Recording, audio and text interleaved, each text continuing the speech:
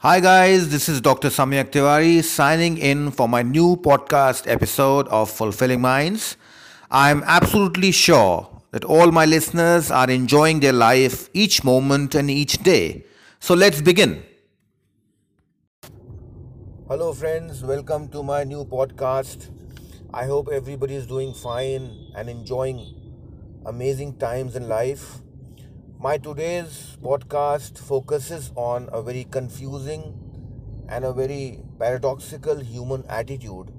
This attitude is towards money. Now, money is something which all of us eagerly want because we know that all our life we'll struggle less if we have enough money. But it's very paradoxical, very confusing that why something which we so eagerly want, we are ashamed of talking about it publicly.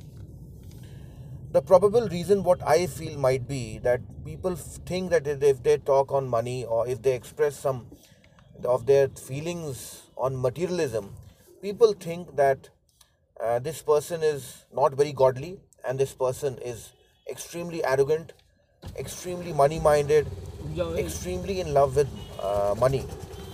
And the most confusing part is that these are the individuals who actually are extremely eager to earn money but are simultaneously ashamed of talking about it. We have, all of us have heard from great spiritual stalwarts, read in great books, including Bible, that as we think, so it shall be.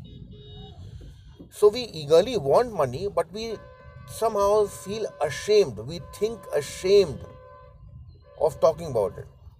And because of this, most of us are not able to experience abundance of money. Most of us experience lack of money.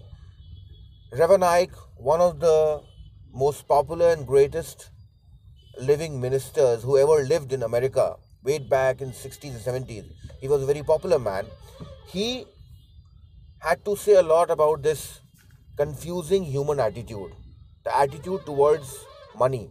He called this attitude a money hypocrisy or a money rejection complex, uh, where he said that we all eagerly want it, but we are ashamed of talking about it publicly.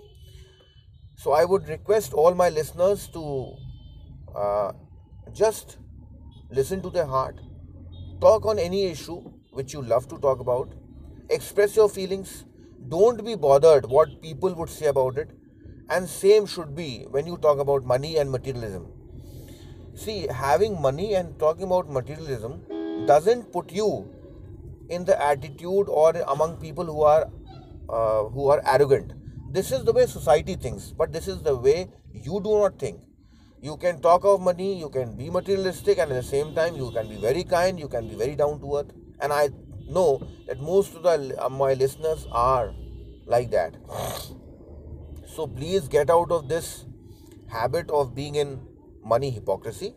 Be very expressive about money, and instead of having a money rejection complex, try to have a money attracting complex. And you will see that the day you would be expressing about money and about materialism the way you want publicly, not hiding your inner instincts, inner habits, inner feelings, you will see that you will be in a better position to attract more money.